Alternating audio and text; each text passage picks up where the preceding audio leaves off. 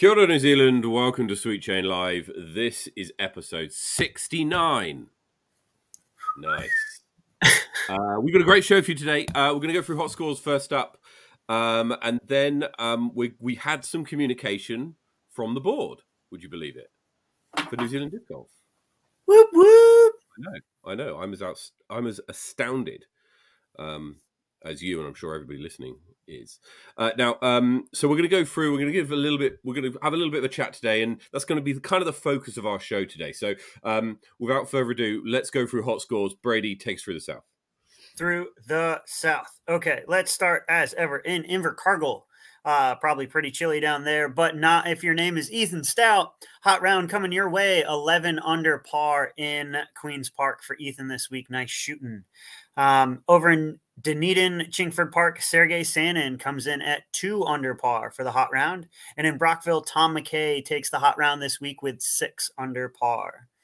Over to the Gardens in Queenstown, Russell King and Alex Page getting it done. Lakeside coming in at 12 under par. And at Tucker's Beach, Jin Cato comes in with a 5 under par for the hot round at Tucker's Beach. In Wanaka, over the Crown Range, Ely Point, Craig Anderson coming in at +3 this week. Temperatures cooling off there. But back and loving it, Kyle Martin, Lismore Park, 10 under par. Nice shooting. Good to have Kyle back on the course. Up in the Garden City, Jelly Park, Christchurch, Ashton Clark takes out the hot round this week with 11 under par. Brooker Ave, Joseph Barry shoots the perfect round, 9 under on 9 holes at Brooker. And at Queen's Park Reserve, we have, let me try to get these names right. Huani Arahanga and Dylan Deadman Nahiwi coming in at 5 under par. Warren Park, we have Dylan Budgie and Willie Taratna coming in at -8. And to round out the South Island, Chris Corbin gets it done with 5 under par at Taylor River Reserve in Blenheim. Matt, run us through the North. So up in the North, starting in Wellington at Berhampore, Simon Fogarty, Keith Furlow and Brady Cush couldn't decide who wanted to take out the hot round, tied as they were on 5 under par. Brady did, however, take it out at Hikoikoi Reserve with another 5 under par, so well done to him. And at Harcourt Park, Keith Furlow got it done with a 2 under par in Upper Hutt. Further up the country, Flavio Mayorga and Arthur Horn hit 5 under at Linklater. It seems to be quite a popular score this week. Flavio Mayorga also made the trip up to Maryland's and was joined by Katie Hoffman and Amy Whitmore, and they all hit even par at Maryland, so well done to the 3 of them. Over at Spa Park, on the red course, Steve Lawson takes it out with a 4 under par, and at McLaren Falls, Anthony Rogers shoots a very impressive 6 under par. Not too bad with the Toronto Extreme just around the corner. And then Richard Waterson takes out Henderson with a 12 under par on the league layout, so congratulations to him. Right, some really good scores from around the country. Not much in the way of sanctioned disc golf being played at the moment, either PDGA or otherwise. It's been a bit quiet. It's kind of the off season, I guess. It's cold and wet. I haven't played for weeks, to be honest. I'm looking forward to this Sunday. I am going to play this Sunday. But anyway, what we did get over the week was an email from NZDG informing us that there was going to be a AGM. It's going to be a little bit later than usual, and constitutionally it should be. However, it's going to be scheduled for the 22nd of June, which is a Wednesday night at 7 o'clock.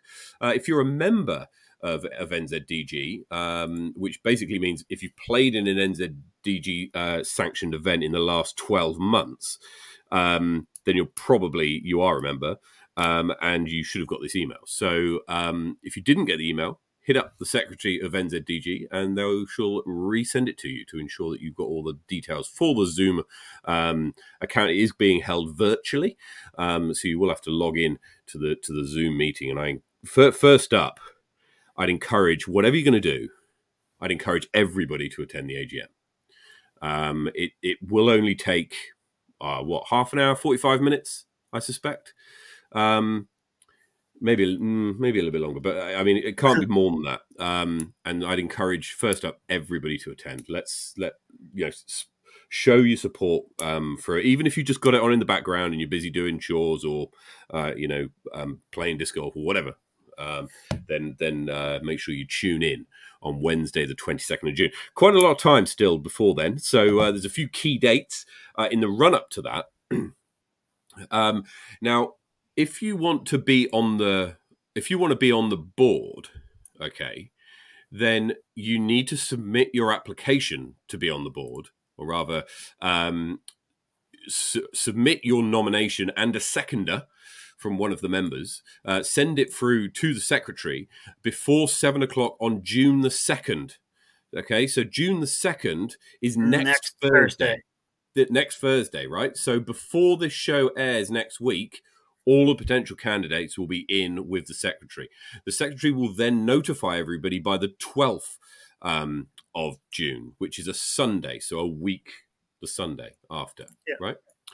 Now, from that point, we'll all know who's going for what positions, and then there'll also be a link to be able to vote for your people prior to that. In that email that comes out on the 12th, and you can do so electronically up until 24 hours before the AGM. And then you can vote at the AGM as well. There'll be a methodology for doing that. And they normally get in an independent company to help with the voting to ensure that it all goes fine and people aren't cheating and whatever. So there's normally an external adjudicator. I don't know who they use, but they're fairly well respected. So the AGM, just to repeat, is on the 22nd of June, Wednesday, the 22nd of June. At 7 o'clock. Check your emails. It was sent I received it at 20 past 10 on the 23rd of May on Monday. So check your email if it got lost in your spam or whatever. Right. Lots to unpack. The first thing to note is that the whole board are standing down. Okay, so nobody on the current board is deciding to run again. What that means is that we're going to have a brand new board from the 22nd of June. Brady, what are your thoughts? On a new board? Yeah. It'll be interesting. To be fair, this will be the first time in like my tenure of like playing disc golf in New Zealand that it's an entirely new board. Like there've kind of been a few I wouldn't say like fights or controversy or anything like that, but there have been a few like shakeups, like there have been a few times where there have been a few contested elections throughout my tenure while I've been here. So it'll be interesting to see how it all shakes down and who wants to stand up. I do know that with so many clubs around the country, there are quite a few passionate individuals who already have quite a bit on their plate. And so it'll be interesting to see who will stand up. Like I wish, we could get the nominations kind of early. I'd love to know like who is running. It would be kind of nice. I'm almost tempted to, can we do a power rankings for elections? I'm not sure we can. I'm not sure we can do that. But what we can do is we get notified of who's running on the 12th of June, along with everybody else. And I have to say, we're just before anybody thinks anything, we're kind of no one in all of this. We're literally just commentating on it. We're just a couple of guys talking about it. So that we're not in on the process or anything. So please don't think that we are. We'll all be notified on the 12th of June that of the people who are running. And then the AGM's not until the 22nd. So our show on the 16th, we're going to be reaching out to all the people who have put their names forward to come on the show on the 16th. And we can have a little chat to them about what they foresee and what they want to see in their in if they were to be successful in the election. That'll be on the 16th of June. So yeah, got a couple of good episodes coming up actually, because the one on the 9th we've got something cool planned as well. So listen out for that. But yeah, look, whole replacement of board. I think in the past, on reflection, we've kind of, when I say I'm happy to take responsibility here, have bashed the board around a little bit. for essentially, in my eyes, not fulfilling their responsibility. Now, that can look as if that I'm just sort of bashing them because I do this show and it's easy for me to do it, and I can spout off and say whatever I like. That's really not my intention. Well, I don't know, but what I will say is that we want to, with this show, help people out there who might be thinking, I really want to be involved, but I'm not sure how. I really want to be involved, but I'm not sure what would be the right kind of role for me. Or I've heard about this role that does this. Is that what it's all about, or are there other things involved? So we're going to go through some of the board positions in a minute and give you a bit of a flavour for the kind of thing you might be signing up for if you want to run. And I would encourage anybody who wants to get involved, who wants to be part of the future of New Zealand disc golf, to do so. This is a fantastic opportunity. With the whole board leaving, what they've done is they've gifted the New Zealand disc golf community a fantastic opportunity to springboard New Zealand disc golf and the organisation into the future with a fresh set of people on the board. None of the previous politics, none of the previous controversies, none of the previous conflicts of interest, and really kind of get to start again, kind of draw the line. All right, the last year, we can talk about how it might have been a missed opportunity with the growth of the game, whatever. We can talk about that another time. Right now, let's focus on the future, and let's focus about getting in an effective, determined, competent board that's going to take the New Zealand disc golf into the future. Because if you think anything like me, you really enjoy the sport, enjoy the community, and it's a big part of your life, and you want to see it kind of respected like that. So, how does that sound, Brady? Should we get on with it? Yeah. Right now, what do we got? Take us through some of these positions. What can people look out for when it comes to like putting their hand forward? Right. Well, let's start, shall we? Let's start at the top. Oh, come on. You don't want to start here, Matt? Absolutely, I do not. Absolutely. I do not want to do that. But here we go. This is by the way. Second. Sorry? Oh, I second that nomination. Is that allowed? So here we go. This is probably, in my eyes, this is one of the key positions in the board. There's really, for me, probably 3 key positions, and this is one of them. Right. So I was going to say, take me through that. So, like, what on this list makes this a key position for you? Like, right, why is the chairman so important? Okay, first up, I've put a little star by it because it's one of the positions we have to have, right? So the Constitution says you've got to have a board of at least 4, and you've got to have a chair, and then we'll get to the others in a minute, but it's a treasurer and a secretary. You have to have those 3 and then one other, right? And they've all got to be different people. You can't have someone be chairman and treasurer. That's not allowed. And you can't. And so those 3 have got to be 3 independent people. All right.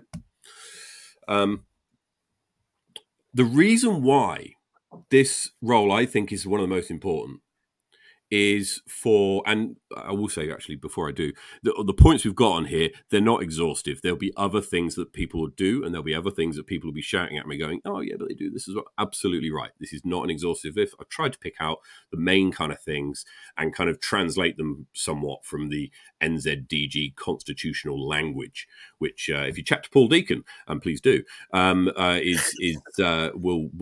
get an idea of the kind of wording used. Right. Okay. So it's really important because it's the figurehead, right? It's the leadership role. It's the person who sets the direction and strategies and vision and plan for the whole organization, right? So you think about all the leaders in whatever thing you might be doing. It might be the CEO of your work. It might be the prime minister. It might be the head coach or of your favorite sports team, right? Their responsibility primarily is to set the direction and say, this is where we want to steer the ship. This is my idea for the future. And they give a vision. They talk in language, hopefully, which allows people to see what the future might look like. A vision is called a vision because you want to convey what you're seeing in your head and in your mind as what you think the future looks like. And this role, I think, is that's where this role really comes into its own. Sure, it's got a lot of kind of what you might call kind of things you kind of have to do, the kind of nitty gritty, like you've got to chair the meetings and ensure the constitution's followed, and you've got to make sure there's quorum at the meetings you go for, etc. But it's much more than that. The main grunt of this role is the person is about setting the vision and saying, this is where I want to see us in 12 months' time. This is kind of stuff that I want to have seen us achieve. And they're also then responsible for ensuring that the directors, who are probably the ones who are going to do more of the grunt work and more of the kind of pushing it along, have got the support they need in order to do that. There's other things I've got on here: represent New Zealand disc golf to media, government, sponsors, etc. And they've got to do a report on NZDG in each AGM, which we should look forward to. Any thoughts, Brady? No. I mean, like you covered it. You also peg a visionary leader as the chair. I've also seen like chairs be very good who are supportive. So not necessarily the vision setter themselves, but you talk about it in the bottom of like, sometimes it's the directors who are the ones like setting the vision and having the goals, and the chair just does a really good job of supporting and keeping them all together, if that makes sense. And so like still steering the ship, but not necessarily like setting that vision. I've seen that as good chairs doing that as well. Yeah, so it's a great position for somebody who's, and look, you don't need to have had any other previous experience. We'll talk a little bit more about, personally what I would like to see in the what are they called? What do they call them? In their letter of candidacy.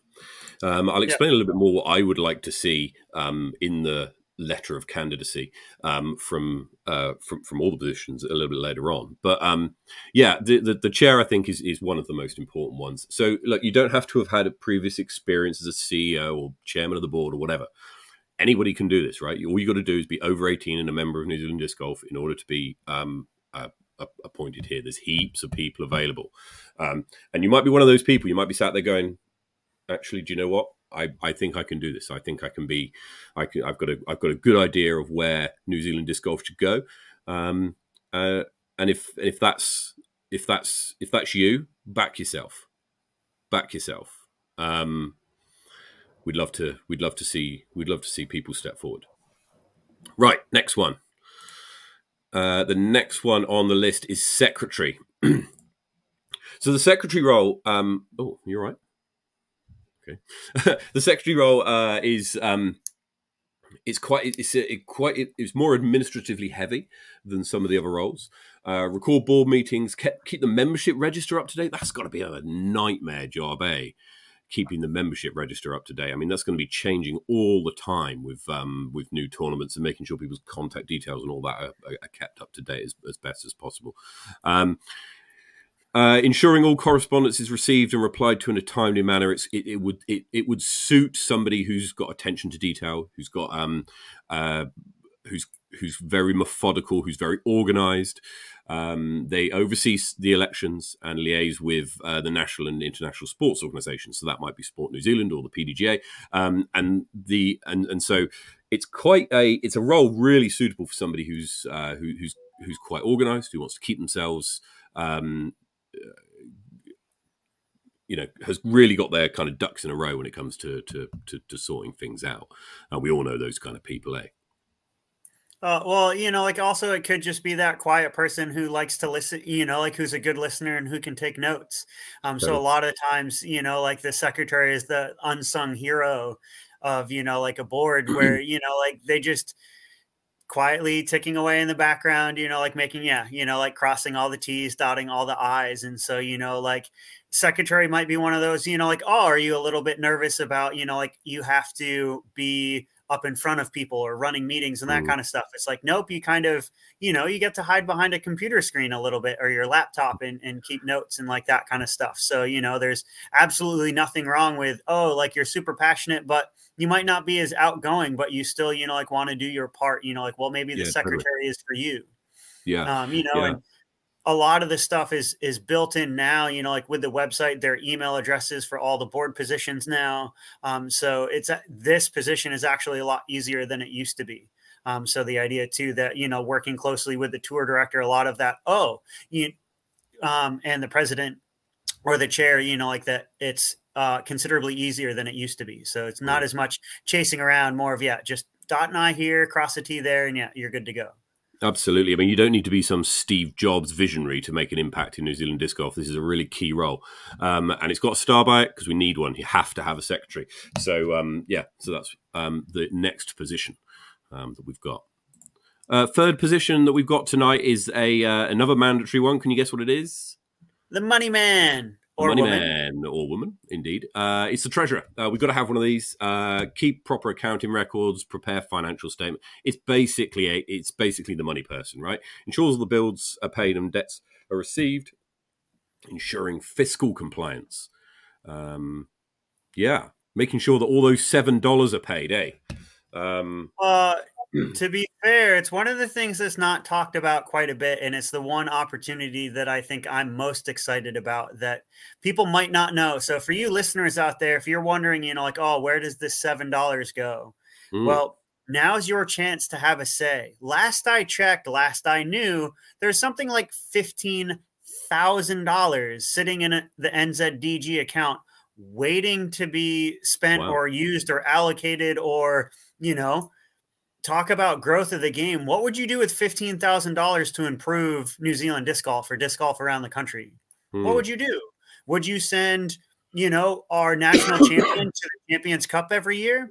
Would you send, would you put on a tournament? Would you like match play? Would you have a like touring kit of baskets and tee pads and signs and all of that mm, that could travel the country? What would you do? Like in the idea that exactly where do all these $7 go? How do you make sure that all the $7 are accounted for? We are a nonprofit. There's nothing more satisfying than, like making the book, equals zero at the end of it. So mm. yeah, definitely a fun position in the idea of, yeah, if you have an idea, this again, another kind Mm. of quiet, necessary position that it's like, oh, are you good? Are you organized? Are you a details oriented person? Do you like kind of, are you a mystery kind of person? Do you like following things to the end of like, oh, where'd this receipt come from? Or, so and so hasn't paid this invoice from that tournament. Like, let's follow that up. Are you a detective? Is the devil in the details? Is that your kind of work? Maybe the secretary or this treasurer could be for you. Yeah, totally. I mean, and you may not be the person who necessarily comes up with the ideas, but you probably are the gatekeeper, which says whether something could be afforded or not. So you'd certainly have a big say in the way that money is spent. And just in case anybody's wondering about this $7 we keep banging on about, $7 of every player's entry fee to every New Zealand disc golf sanctioned event goes to New Zealand disc golf. So that's what we're talking about. So you take the number of events that are held across New Zealand per year. It's got to be what, 25, something like that. I'm guessing now. I haven't Sure. counted. 20 is But a safe number. yeah, 20, 25. And then you count how many people are playing in each one. Okay. And, I don't know, 100. average. Yeah, but the average is probably closer to about 60 to, let's call it 70, 75 maybe.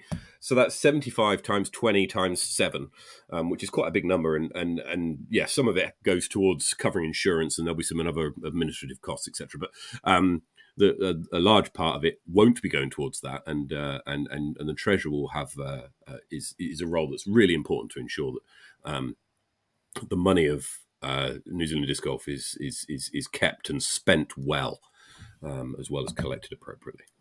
Well, and the other thing too is I'm pretty sure in kind of past elections over the last like 3 to 4 years, they've also elected and had accountants and two different accountants, one in Auckland, one in Wanaka, I believe, who have been helping out and who are kind of like on minor board or like kind of the like treasurer committee.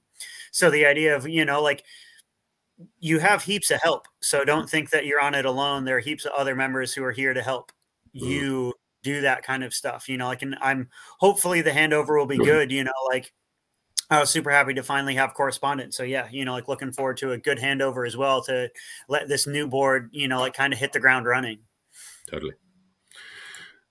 Next up is one of the other positions that I see as being key, right? Is that really key? Is the deputy chair, right? So they're not just there to step in if the chairperson's sick or whatever, but there's a little bit more than that. Fundraising and sponsorship for NZDG and for NZDG tour events, encouraging and supporting growth and development. They might be the person who's got some ideas about how to support the growth of the game. Liaise with affiliated clubs. So that's each of the clubs that are based around the country. Greater Wellington Disc Golf is one, and there's probably one in the town where you are. Then you're liaising with those clubs to make sure that they've got the support from the governing body of the country, that they've got everything that they can do to succeed locally. Also there to set up the conflict of interest policy. It is already there. It's already written. It's on the NZDG website. You can go and check it out. But there may be times when where that has to be reviewed, and there may be times when it has to be looked at in a little bit more detail, and to oversee any disciplinary processes as well. Yes, Bray Marsden, the crack whipper. Indeed. Let's hope it doesn't come to that. But the deputy chair, I think, is another key role, because for your jobs, you've got a Wozniak, and I think that this is the Wozniak of NZDG, if that's an appropriate simile. I don't know, but yeah. I kind of want to put it as like the people's champion, you know what I mean? Like that idea that with all the clubs around the country and that kind of stuff, the idea that, well, what if there was one person that, like I, as the great, the chair of the Greater Wellington Club, like would love to have a like direct, kind of, I don't even think supposedly in past AGMs, like the communications director or deputy, I don't know who it falls under anymore, like would reach out to clubs being like, oh, do you have any updates about the club of like what's going on? Like we didn't get that this year. And so, yeah, I'd love to have like this kind of people's champion, this deputy chair that, I could talk to or liaise with, or be like, oh, like we got this stuff going on at Wellington. It'd be great, if you guys could promote it through like NZDG, and it'd be nice to kind of, have that contact. And so, I would love a great, gregarious kind of deputy chair would be fantastic. Yeah, really someone who would suit someone who really enjoys on getting stuff done. A doer, someone who really likes getting their hands dirty and getting involved, and is someone who doesn't necessarily need to come up with the ideas, but is good at translating the ideas into meaningful actions and then doing those actions, or helping people to do those actions. I think that's if you think that that's you, and maybe you've got experience of that in your professional life or whatever, then this could well be the role for you. I think it's a really, really key role. Next up is tour director. Little bit of a surprise for me, this one, that our current tour director Roberts is going to be leaving. He's made in the last year perhaps one of the largest changes to the New Zealand tour in a while. Would you agree with that, Brady? I have personal. I was tour director once many years ago, and so like I laid the groundwork for what Roberts was able to take to the next step. But unfortunately, between my tenure and his tenure, things got lost. And so as an yes, I would argue that Roberts has done an incredible job. Like it's one of those when he came through with his manifesto and Yeah. what he was able to achieve with the like tour criteria and like what like the standards that he held Me Too running nationals, that he held Johnny Ferrari and Invercargill and Disc Golf South too when they ran the Southern Smash. That yes, like he's done incredible work when it comes to uh, setting the tone of his Mm, role on the board. Like it is unfortunate that he's stepping down, but I can understand the frustrations that he must have felt in getting what he achieved over the line.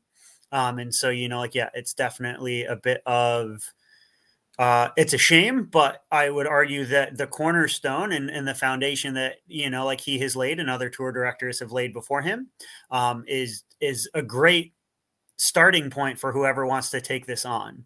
mm, And the idea sure. with so much coming up in the world, the idea that tour director is, yeah, like absolutely essential. Like the idea that our organization is majoritively it's events and tournaments, like, and that's what this organization is all about. So the Yeah. idea that you have one person who's leading that charge, who is that point of contact when it comes to everything, like the buck stops with me kind of person. Mm, Like, yeah, this is definitely if you want to be in the know, if you want to know what's going on, if you want to know what's coming up, if you're one of those people who, yeah, like thinks ahead, likes to plan ahead, is organized, like is good with deadlines, this is a perfect role for you.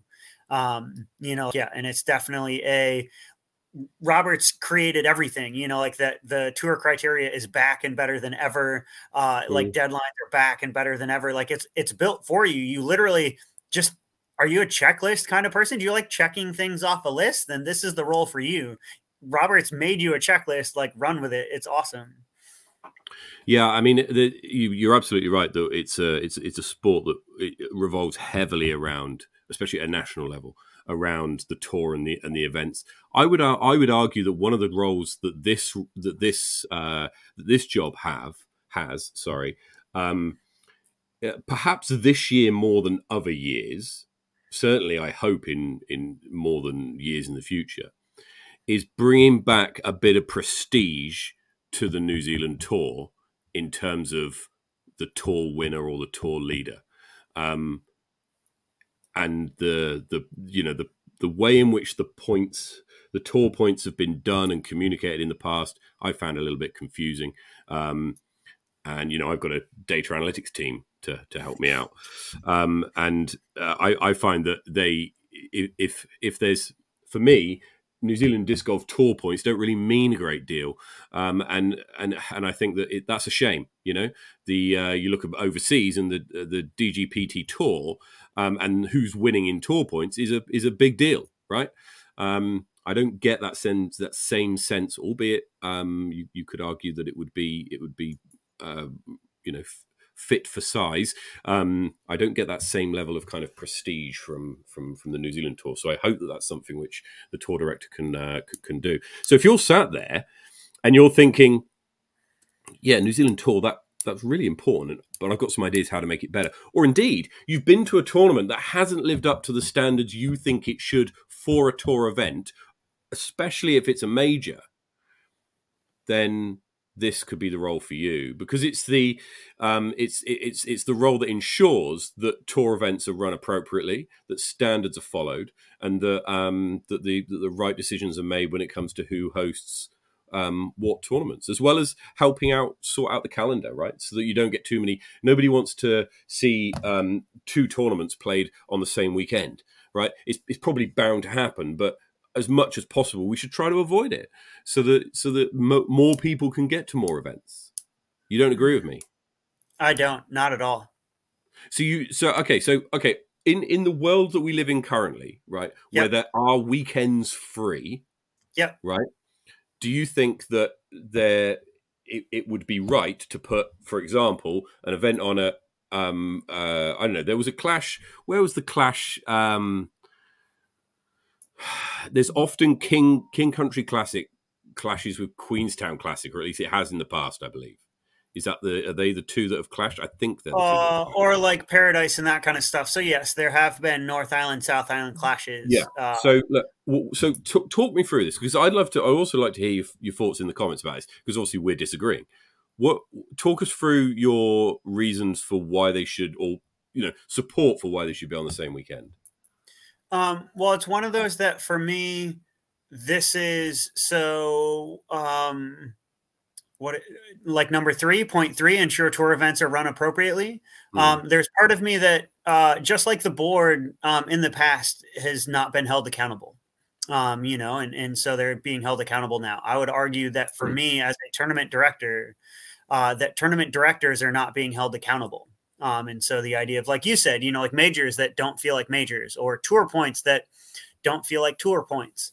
And so that idea for me, I would argue that like over time, I don't mind if two things are the same weekend, but I would argue that theoretically one of them should be like a major, or, like it's built into the tour criteria of 60 point or 50, that there are different levels, right? So like the PDGA has like A tiers, B tiers, majors, C tiers, all of that, and so that idea of, right, well, there are two events, and arguably some are going to be easier. And with the growth of the game that we are seeing, with tournaments selling out within hours, if days, weeks, whatever it is, that we're going to need more than one event on one weekend. And that I'd love to see a tour director take the reins when it comes to, we're having a major. The major is in this town on this weekend. But, like if you can't make it to Tomarunui, which is in the middle of the North Island, which is hard for South Island players to get to, but, well, what if the 50 pointers in Tomarunui, but then there's a C tier, or, like a 40 pointer in Timaru? Nothing against Timaru. Timaru, you're great. Like just using that as an example, you know what I mean? And the idea of what it does is it also creates incentive for tournament directors to, one, create incredible events. So the idea that you make events that people want to come to, they're played on courses that people want to play. So that idea of, and then they're held accountable by the tour director, if that makes sense. So the idea of like the Beaver State Fling, the Masters Cup, like there are certain events that used to be on the Pro Tour that are now Silver Series events due to various reasons, but people still play them. People still play the Memorial, even though it's Silver Series. They're not held on the same weekend as other DGPT events. They're held in between. They're held on the same weekend as other Silver Series. I don't know if that's right. I'd have to check. But I think my point here is, I think it's a shame, and we've got some people have commented on this, that Timaru and Coastal Cup clash in a month's time. And as I was putting together the upcoming events, which we'll share with you shortly, you're absolutely right. The other clash occurs later on in the year when the Bros for Change clashes with Faultline Fury. Now, the Bros for Change isn't a tour event, so you can kind of see what's happened there, right? And Faultline Fury last year was in November, but previous to that has always been in August. But I would still argue that it's the tour director, because I don't think we're at a point where we've got too many tournaments for the weekends that we have, right? I don't think that's the case, and so I'd like to see, personally, the tour director work with tournament directors to try and ensure that you don't get two events running on the same same weekend. Now, having said that, if there were events that were vying to be part of the tour but weren't, right, because they weren't up to scratch yet, then I can kind of see where that's going. And that's what the DGPT Silver Series is about, right? It's about events that that are not quite up to scratch for a number of different reasons. Could be the course, could be the availability for coverage, could be the payouts, could be the whatever it is, right? But at some point probably want to get back on the tour. Then I can see that there would then be a kind of a point for it. But I just don't think I think we've got too many. We've got more weekends than we have tournaments. So if it can be arranged, then why not have them on separate weekends? So, for example, that both in terms of the Timaru and the Coastal Cup, right?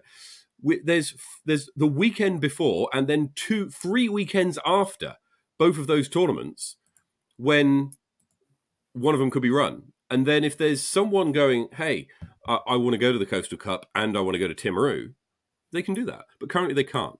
And I think that it also does another thing. Because of New Zealand's geography, the natural split is North and South Island. Now, we might not be able to do anything about that, but what it does is it says, well, if you live in the North Island, you're probably going to go to Coastal Cup. If you're going to play disc golf in a tour event on that weekend, and if you're in the South Island, you're probably going to go to Timaru. Same with Bros for Change and Fault Line Fury. I'm concerned that for Fault Line Fury, we're not going to see anybody from Christchurch come up because you've got the Bros for Change Classic that's on the same weekend, and I think a little bit of communication can stop that. And what I wouldn't want to see is too many tournaments where you have this North Island players and South Island players. Right, so you have tournaments that are just full of North Island players because there happens to be an event on in the South Island on the same day. Now, appreciate that there will be some people who go between both, and it's not going to be completely split. But for the vast majority of the case, I suspect that what we will see in June for Coastal Cup and for Timaru is a split in North and South Island as to who goes to where. There'll be a few people who float about, but I would suspect that 90 to 95% of the entrants to both of those tournaments will be from the island that hosts them, and that wouldn't be the case if they were split on different weekends. Lies. Absolute lies. You don't reckon? I've been playing in this country for 10 years. You tell me one player who wants to play in both of those events, in either of those events. Heck, like, if you want to play in all those events, but you can't, leave a message in the comment below. Like, let me know. Because as a tournament director, as a tour director, the idea that we have been North Island, South Island split forever. Like, it doesn't matter if there's a clash on the weekend. The idea that there are less than a dozen, and like we are constantly fighting over like 2, 3, 4 players when tournaments are selling out at 160. Why then, if we have 160 people attending an event, are we worried about 2 people whinging because they're on the same weekend? What about the other 158 players who are coming to your event? Do they matter? Do they care? Like, I would argue that, like Phil said it in the comments. Thank you, Phil. I'm super passionate about this, that I think competition is a healthy thing. Don't get me wrong. I love catering and being welcoming to everyone, and yes, but like with the growth of the game, run a goddamn good event and make people come to your event, regardless of what island they live on, and like, until the point that like, we're not selling out every event, I would argue we're going to sell out both. Just run a better event. Competition is healthy. I'm sick of this fighting over like 4 people, like cater to 156, cater to 160, like worry about those guys. Stop catering to the 4 who are going to whinge about it. Just make up your mind. You can't have everything, you have to make sacrifices. It's how it works. It's called life. It ain't fair. I'm sorry. There we go. Indeed. Well, what can I say? Brady for tour director is. Anyway, if you're somebody who's got Brady's passion for the way in which tours should be run, then this could be the role for you. You'd certainly have a big say in how things were done. You also get to decide. You also get to do some pretty cool things, like decide who is going to host nationals and who's going to host the North Island and South Island champs. So that's pretty cool as well. So yeah. Who's next? The next role. Not done. The next role we have is outreach. Whoop. Outreach. Now, I think this outraged is or outreached. This is outreach. Now, I think this is perhaps a little bit of and it could be down to the incumbent absenteeism, but I think this is a little bit of a forgotten role. It's really an important one. It's an important one. It might not have the glamour of some of the others, but it is really important about what does NZDG look to someone who doesn't know about disc golf? To someone who just walks by the park and sees someone throwing a disc, maybe they see a flag in a park that they previously haven't seen one in because there happens to be an event going on there. What kind of things can New Zealand Disc Golf do to get out into the community, to get out into schools, into community groups, to places where disc golf isn't currently played, and put discs in the hand of people who might not otherwise have it? And Keith's view on this is the most important role in the game, and you could argue that it is. It's certainly the role that could have perhaps the biggest impact in future. Securing funding for outreach and education. So this is about getting funding from trusts, from donations, from other places for events to be able to be put on, for discs to be put into the hands of people, preferably kids, who have never had the chance to play before. Also really important from an educational perspective to ensure that people are playing the sport safely. They're following all the guidelines that they should. And that everybody who might be in sight of a disc golf disc doesn't cop one to the head, and everybody goes away with a smile on their face. So yeah, look, it's a really important role. Brady, anything to add? Well, yeah, like I would argue that there are plenty of things going on around the world when it comes to like outreach. You have all, the Ricky White, the Saki Bomb Foundation. You have the Paul Macbeth Foundation. You have like Edge Disc Golf. You have You Play Disc Golf. I know just as close as Australia, like their outreach has understands that different states have different things when it comes to like coaching or going into school. So they help coaches get, like police certificates and coaching certified in like certain states so that, they can do more in their community. Yeah, I definitely think that there's heaps of growth within New Zealand, and the idea that we have funds when it comes to, yeah, what if you wanted to like host an event, or like you wanted to go into your local school and involve them, or your local retirement home? I would argue that there's, don't get me wrong, like kids are the future of the sport, but I would argue that there's plenty of enjoyment and fulfillment out there for all players of all abilities and all ages. And so that idea of, I know that there have been active members of our community, Paul from Christchurch being one of those, well, what about the older generations, those aid protected, divisions, what are we doing for them? There's plenty of outreach there. And, I would love personally to see like more of that being done in schools. Like you said, getting that next generation into the sport and giving us more viability. So yeah, there's heaps of room for growth. That's kind of arguably what this is about. Where do you see growth? And outreach, I would argue, is away from the tournament side of things and more about the community side of things. So, what about the disc golf community do you enjoy? What would you like to see more of? This could be a really good spot for you. If you do like that grassroots, if you do like that, that kind of growth of the community, of the numbers, of the courses, this might be the role for you. Yeah, look, it's a real kind of it's almost a role that's quite, you've almost got your back to New Zealand disc golf and you're looking out towards the rest of the world. Do you know what I mean? And trying to improve the reach of New Zealand disc golf. And it's less about the current players and more about future players and players who perhaps haven't had a chance to play before, or some people don't even know about the sport, which I think is a crying shame. But it's a really, really important role. If you think you're the kind of person who has maybe got ties with local community groups, or is very good at sort of getting in with people who have lots of influence, perhaps, or perhaps you're the kind of person who's organized this kind of thing in the past. I don't know, maybe for your local club, then this could be the role for you. It's a really important role, but perhaps one that is more forgotten than others. but because it doesn't, it's not one of the big 3 or 4, but it's certainly really, really important, really important.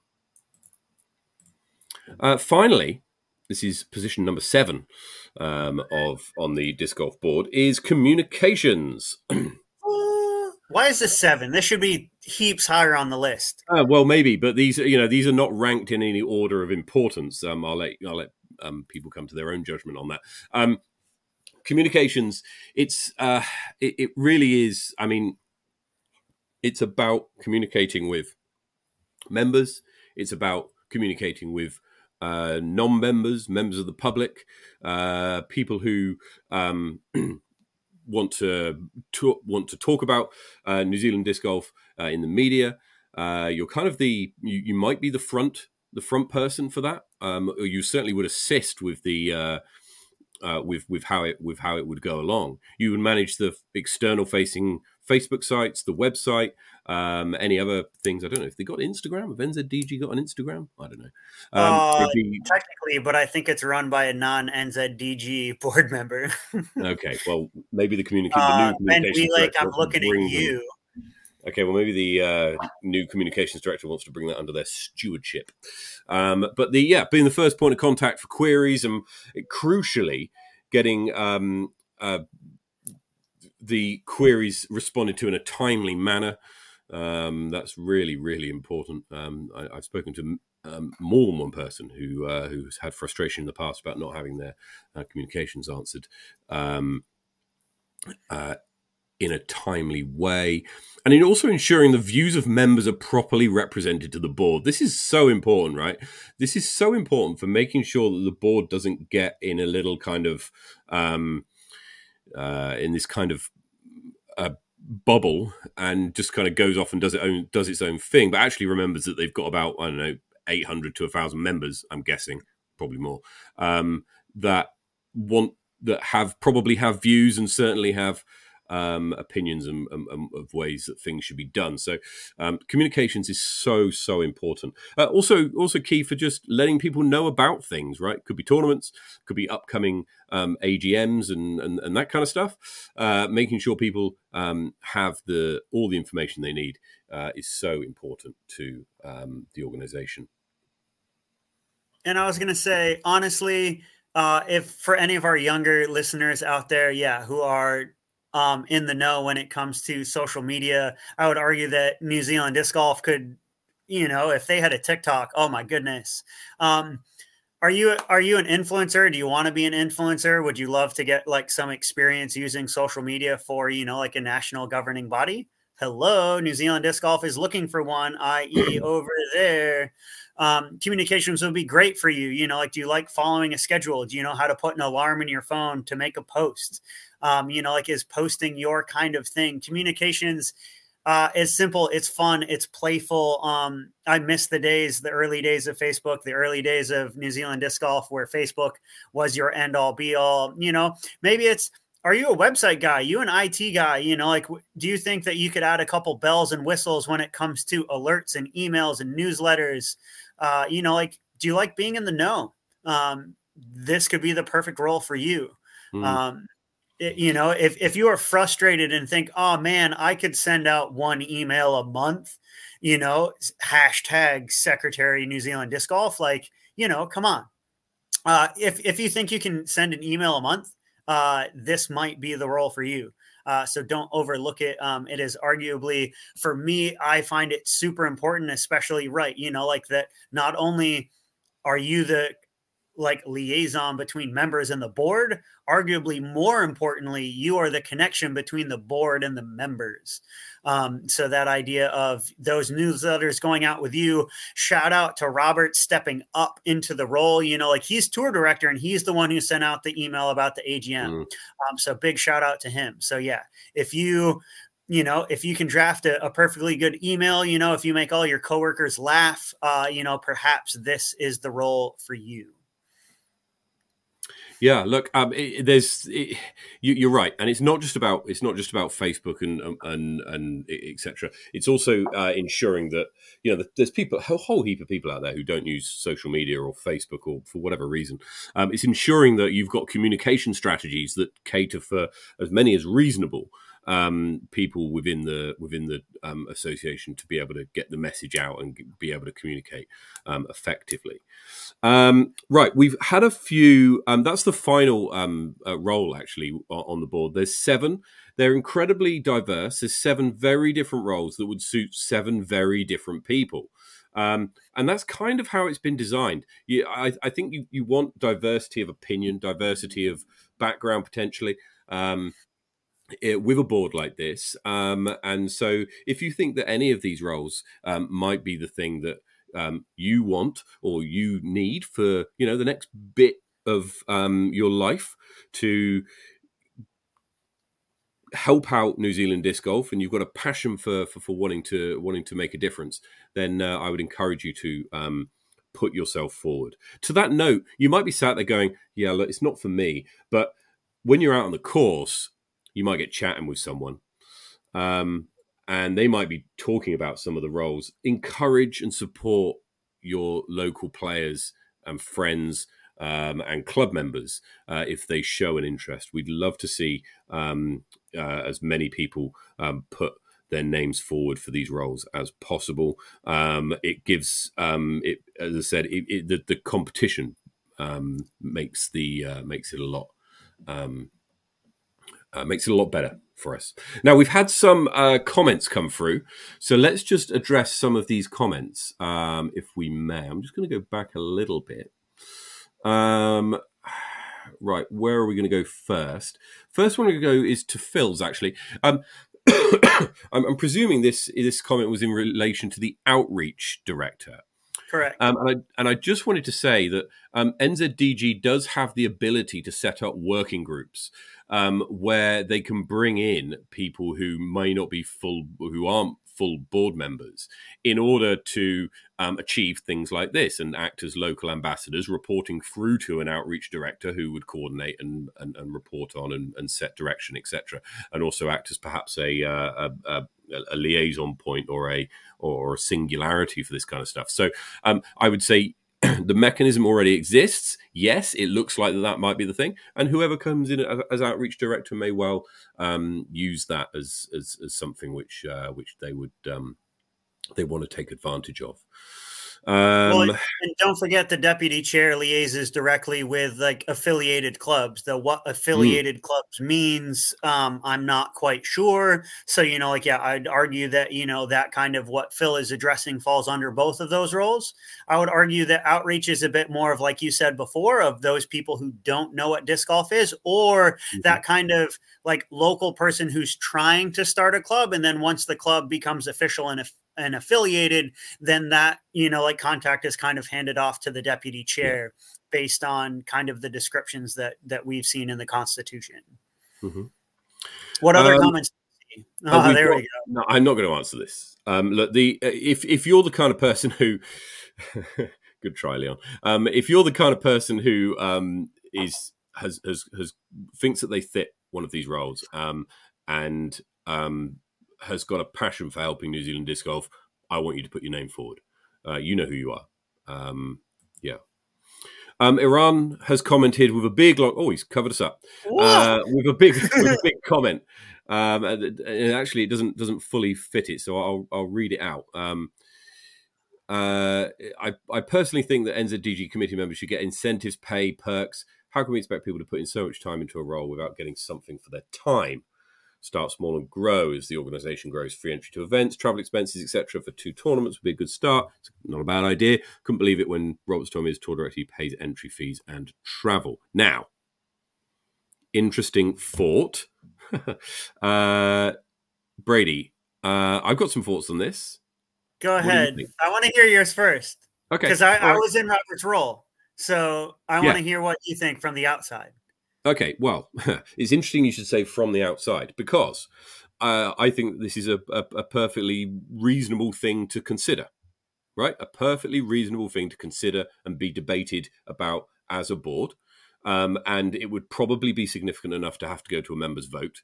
And but what I would say is, if you're the kind of person who believes that this is the kind of thing that should be done, well, there's only one way you're going to get it done, right? It's from the inside, right? No member is going to be able to put something forward like this. I don't think. Maybe they could actually, but I think it's far more likely to come from the inside. Where if you're the kind of person who thinks, yeah, do you know what they should be? So I'm going to go and I'm going to join the board. And one of the things I'm going to suggest on the board is that we should be paid, not because I think it might benefit me, but because I think it will benefit future me's. And incentivize people to ensure that they, incentivize people to step forward. But also, it's a lot easier to hold someone accountable when you know how much money they've been paid, right? And so it might be that it starts off with travel expenses and tour entries, but I certainly don't think it's something that should be written off. I think it's perfectly reasonable. Yeah, what do you think? For me, it's a very slippery slope. And I would say that that's a great end goal, but for me personally, I feel there are a couple steps that need to happen kind of in between. Okay, what about? And well, so the idea that if we are like being run as a nonprofit organization, which I think that we are, based on the Constitution and how it's reworded under like Paul Deacon's, like chair previously, the idea that first off, we need to be more transparent in the idea of like what and where our finances go. And I would argue that we're not currently there. And so the idea of, yes, we have this like money in the kitty and, like we have this money kind of coming in every year, but we aren't good when it comes to transparency and communication of those funds. I would agree, like there is a lot that goes into that, I would argue that like entry fees and that kind of stuff would be great, but there's part of me that also knows right now, like when I ran nationals, it was me like running it out of my pocket, running it on my course, running it in my city. Like with the help of the Greater Wellington Disc Golf Club and other people around the country, like I didn't do it on my own, but it was also like an independent thing, if that makes sense. So it wasn't like Roberts, the tour director, or Alan, the chair, was helping or assisting in the organization of nationals, if that makes sense. And so I would argue that New Zealand, when it comes to their like major events, and like from what I've seen from the PDGA, their major events, besides until recently when they got taken over by the Disc Golf Pro Tour, had a lot more say in the organization and running of those events. And so, like I would say transparency in the books needs to come through. And then I would argue after that, the idea that NZDG needs to take ownership of their events in the tour. And then kind of at that point, it's like, look, we have transparency, like we have ownership of these events in the tour. So now, because we are running these events, because of that, like money and that kind of stuff coming through like our books and our website or whatever it is, then I would say, but I would argue that, those would kind of be the first, like kind of the 3 steps program to that. Cause I would argue if someone came in now and came into this role or any of the roles on the board and said we should get paid, I unfortunately think that would be, it'd be about the individual saying they wanted to get paid for that role rather than, future me's, if that makes sense. It's kind of like we as a board need to come clean and be transparent. And then it's like, then we as a board could ask or suggest those things, if that makes sense. It does. But, yeah.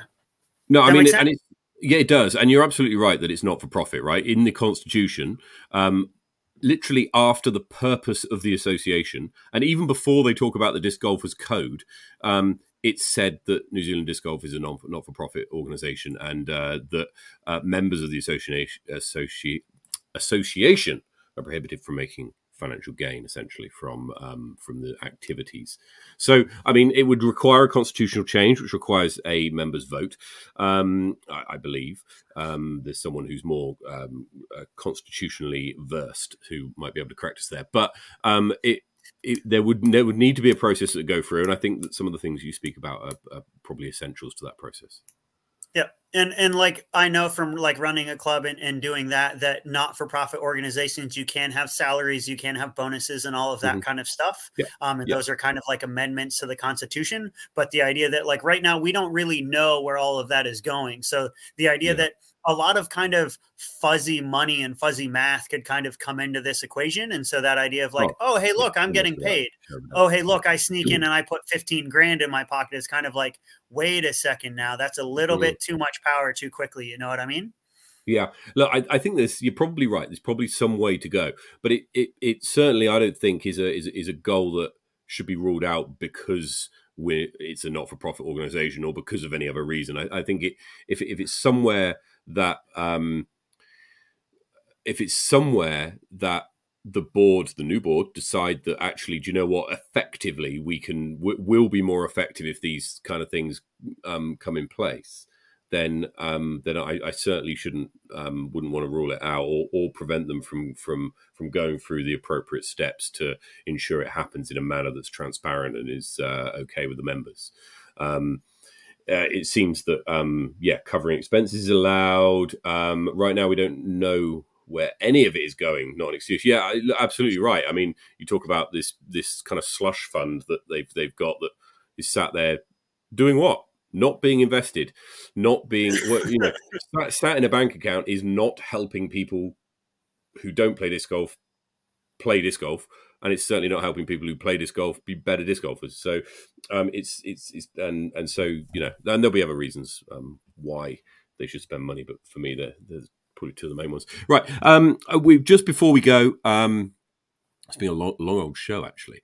We covered quite a lot. We've covered quite a lot. We needed to. We're being part of the solution. We are. We're not just bashing the board over the head, which feels great. Now, there's a few things, however, just three things in summary. Three things that I would say that I'd like to say to you, the people listening to this. First up, I've said it before, put yourself forward. If you think you're the kind of person who could step into one of these roles and you've got a passion for driving New Zealand disc golf forward in the future, then get involved. Put your name forward and get that letter of candidacy. The second thing I wanted to talk about is the letter of candidacy, right?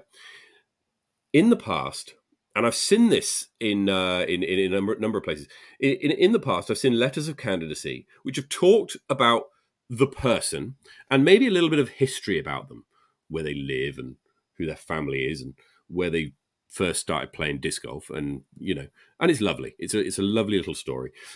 However, when I am choosing who to vote for, I want to know a little bit more. I want to know about you, the substance and the kind of your feelings towards the role that you're applying for. What kind of strategies are you going to put in? What kind of ideas have you got? How do you feel about a particular subject? I want to see some kind of human stuff. I don't want to necessarily see an autobiography, right? I want to see a little bit more than that. And especially if you're going for a role such as chairman or outreach, I want to know what your vision is. What do you see the future being like? I want to be able to read your letter of candidacy and at the end go, yeah, I can imagine that. I can see where you're going. And that's the kind of thing that I think is more likely to grab people's imagination. And if we do have a battle for who's going to, it's not going to be an actual battle, but if we're going to have a vote, away. But if you're going to have an actual battle, indeed, yeah. Then over who's going to do it, then I think it's going to you've got more chance of swaying 50-50 voters, people who may not know you, they may not live in your same town or may have never met you before. If you talk about a vision and something that people can imagine in their mind, and if they agree with it, they'll be on board. If they don't, they won't, and that's fair enough, right? If people don't. If people don't want to vote for you because they don't agree with your policies, then sorry. But yeah, that's just what it is. But I would say, look, in your letter of candidacy, think about it very carefully. I want to know a little bit about why you want to apply for the role and what are your values? What do you hold dear and what do you think is important? I think that's more likely to get people who vote for you to vote for you. Right. Do we have candidacy letters from last year, Matt, still? Yeah, I think they're on the website. Uh, could I'm Maybe. tempted to kind of because everyone like wrote Yes. like this is what I want to do in like the next 12 months. 2021 candidacy letters. Yeah, they're still on the website. Yeah. Okay, save those because I feel like they're going to disappear soon. We should do a ranking of like who was the like best. Look, well, hang on, Let's hold because them. that's Let's nah, hold them because to account. I'm not that trying to bash them. Be like, look, you came in with this vision. This is what you wanted to achieve, no, and then I we can just give I a can pass fail I over whether we totally think I they deserved it. totally agree with that. That's a correct thing to do. However, doing it for last year, is there any point? I think Because they're all leaving. if we're going to do precisely, if we're going to do it for this year, and then we can maybe have check-ins as we go, and that's a legitimate thing to do, and I think is fair. It's not about putting pressure on board members to get things done, but if you're the kind of person who steps up and you really want to do this kind of stuff, shouldn't be a problem. And you'll get the support if you're talking to people and communicating with people. We want to hear from people on the board and have you on the show and talk about what the kind of things you want to do. And by getting your message out there, I think you're going to have more luck in getting support. The final thing I will say, and this goes out to anybody who's played a New Zealand Disc Golf Tour event, who's a New Zealand Disc Golf member. If you're over the age of 13, you only need to be a teenager to vote. Please, please, please vote. Even if it's a one-person race, please vote either for or against. It will make it. It's your right, but it's also your responsibility.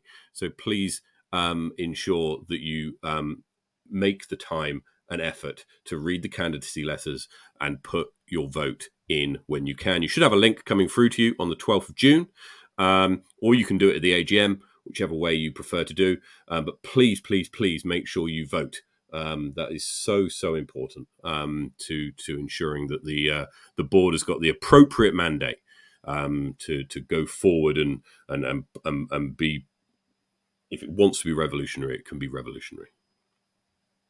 And that's the one. If you want to complain, if you're frustrated about like what's going on with the national body and you don't vote, sorry, I'm not going to listen. Like that is your time to cast your vote to pick your future. Yeah. And so, like there are candidates who are running who need your vote to affect change. And so if you're not going, one, run, two, if you're not going to run, vote. If you don't run and you don't vote and you're still complaining and frustrated, I'm sorry, I got nothing for you. You had every opportunity to take advantage of those two things, to either affect change yourself or to vote for someone who's going to affect change on your behalf. So please vote. We'll do all the links here in the shows and that kind of stuff leading up. We'll share as much as we can. We are, as this entire show has been, we are trying to be part of the solution. Like we're not here to, yes, we may take our pot shots, and kind of voice our frustrations. But, I've run in the past. Both of us have voted every year that we've been members. So please, do your part, run if you're passionate enough, vote if you care, and don't complain to us if you're not going to do either. Totally. And actually, it's over 13. If you're 13 years old, you get a vote, right? So imagine this, right? Normally, when it comes to elections, stuff like that, you've got to wait till you're 18. Not with this one. If you're 13 or over, you get to vote. So parents out there who have eligible children, please don't just use your kids' vote to vote for them on their behalf and stack it up with voting for your mate. Take them through the democratic process. Take them through the kind of things that these people are going to be standing for. Talk to them a little bit about what these people might want to do and how it might benefit them. And then allow them to make a decision. If you're 13 or over, demand that of your parents. Right. I think what we're going to do is we're going to just very quickly talk about some upcoming events. And that'll be us for the day, I think. So let me just grab the events. Wait, you mean disc golf's not over for the year? Like, I want to take a month off, man. Like go to Arizona and like kick my feet up at my pool. I don't like go to Florida. I'm going to Disneyland. It would be lovely. Meanwhile, this is the calendar, and I updated it. Whoa! Whoa! with a few more events, eh? All the ones we know about, all the ones I know about, anyway. So yeah, you can see the clashes there that are occurring at the very beginning. Timaru and Coastal Cup, and Bros for Change and Faultline Fury is also the same weekend down in mid-November. Also, the Women's Global event, they have to be held on the same day. That's the only day that the Women's Global event can happen. So the fact that they're happening on the same day is neither here nor there. Registration, actually, for the Wellington one opens on the 1st of June. So make sure that you're ready to register for that next Wednesday when it comes around. Port Macbeth Foundation fundraiser should be a lot of fun. Look out around the country. That's another instance where there's going to be multiple tournaments held on the same weekend. Again, all for the same cause. It's going to be a good bit of fun as well. Get involved. Other than that, you got all the standard ones on there. Sub-Zero is the first event of the new tour season, of the 2022-23 tour season. It all kicks off. Levi Stout is your current tour champion. So everybody's points go back down to 0. So that means I'm tied with Levi for the lead. So yes, so congratulations to everybody who does well in those, and very best of luck. Finally, the power rankings, no real change, or these changes are from unless your name's Dom Hayden. Yeah, but that was from the what was the last tournament we had down in Wanaka, wasn't it? Lismore. Lords of Lismore. Okay. Yeah, the results from Lismore show this change. Dom Hayden climbing into the top 12. Right, that's it from us. Hope you found today's episode useful. Look out, because in 2 weeks' time, we've got a roundtable discussion. It's going to be a lot of fun, this, on the 9th of June, with a number of people from across New Zealand disc golf. We've got Jackson Sullivan, Morgan Hartfeld, Johnny Ferrari, Hayden Shaw, Robert Crastins, and Brady Cush, who will all be discussing the future of New Zealand disc golf. What a great time to actually have that discussion the week before we'll potentially having potential board candidates on the show as well. So good couple of episodes coming up. Wherever you're playing disc golf, take it easy, play well, get some birdies, and we'll see you next time.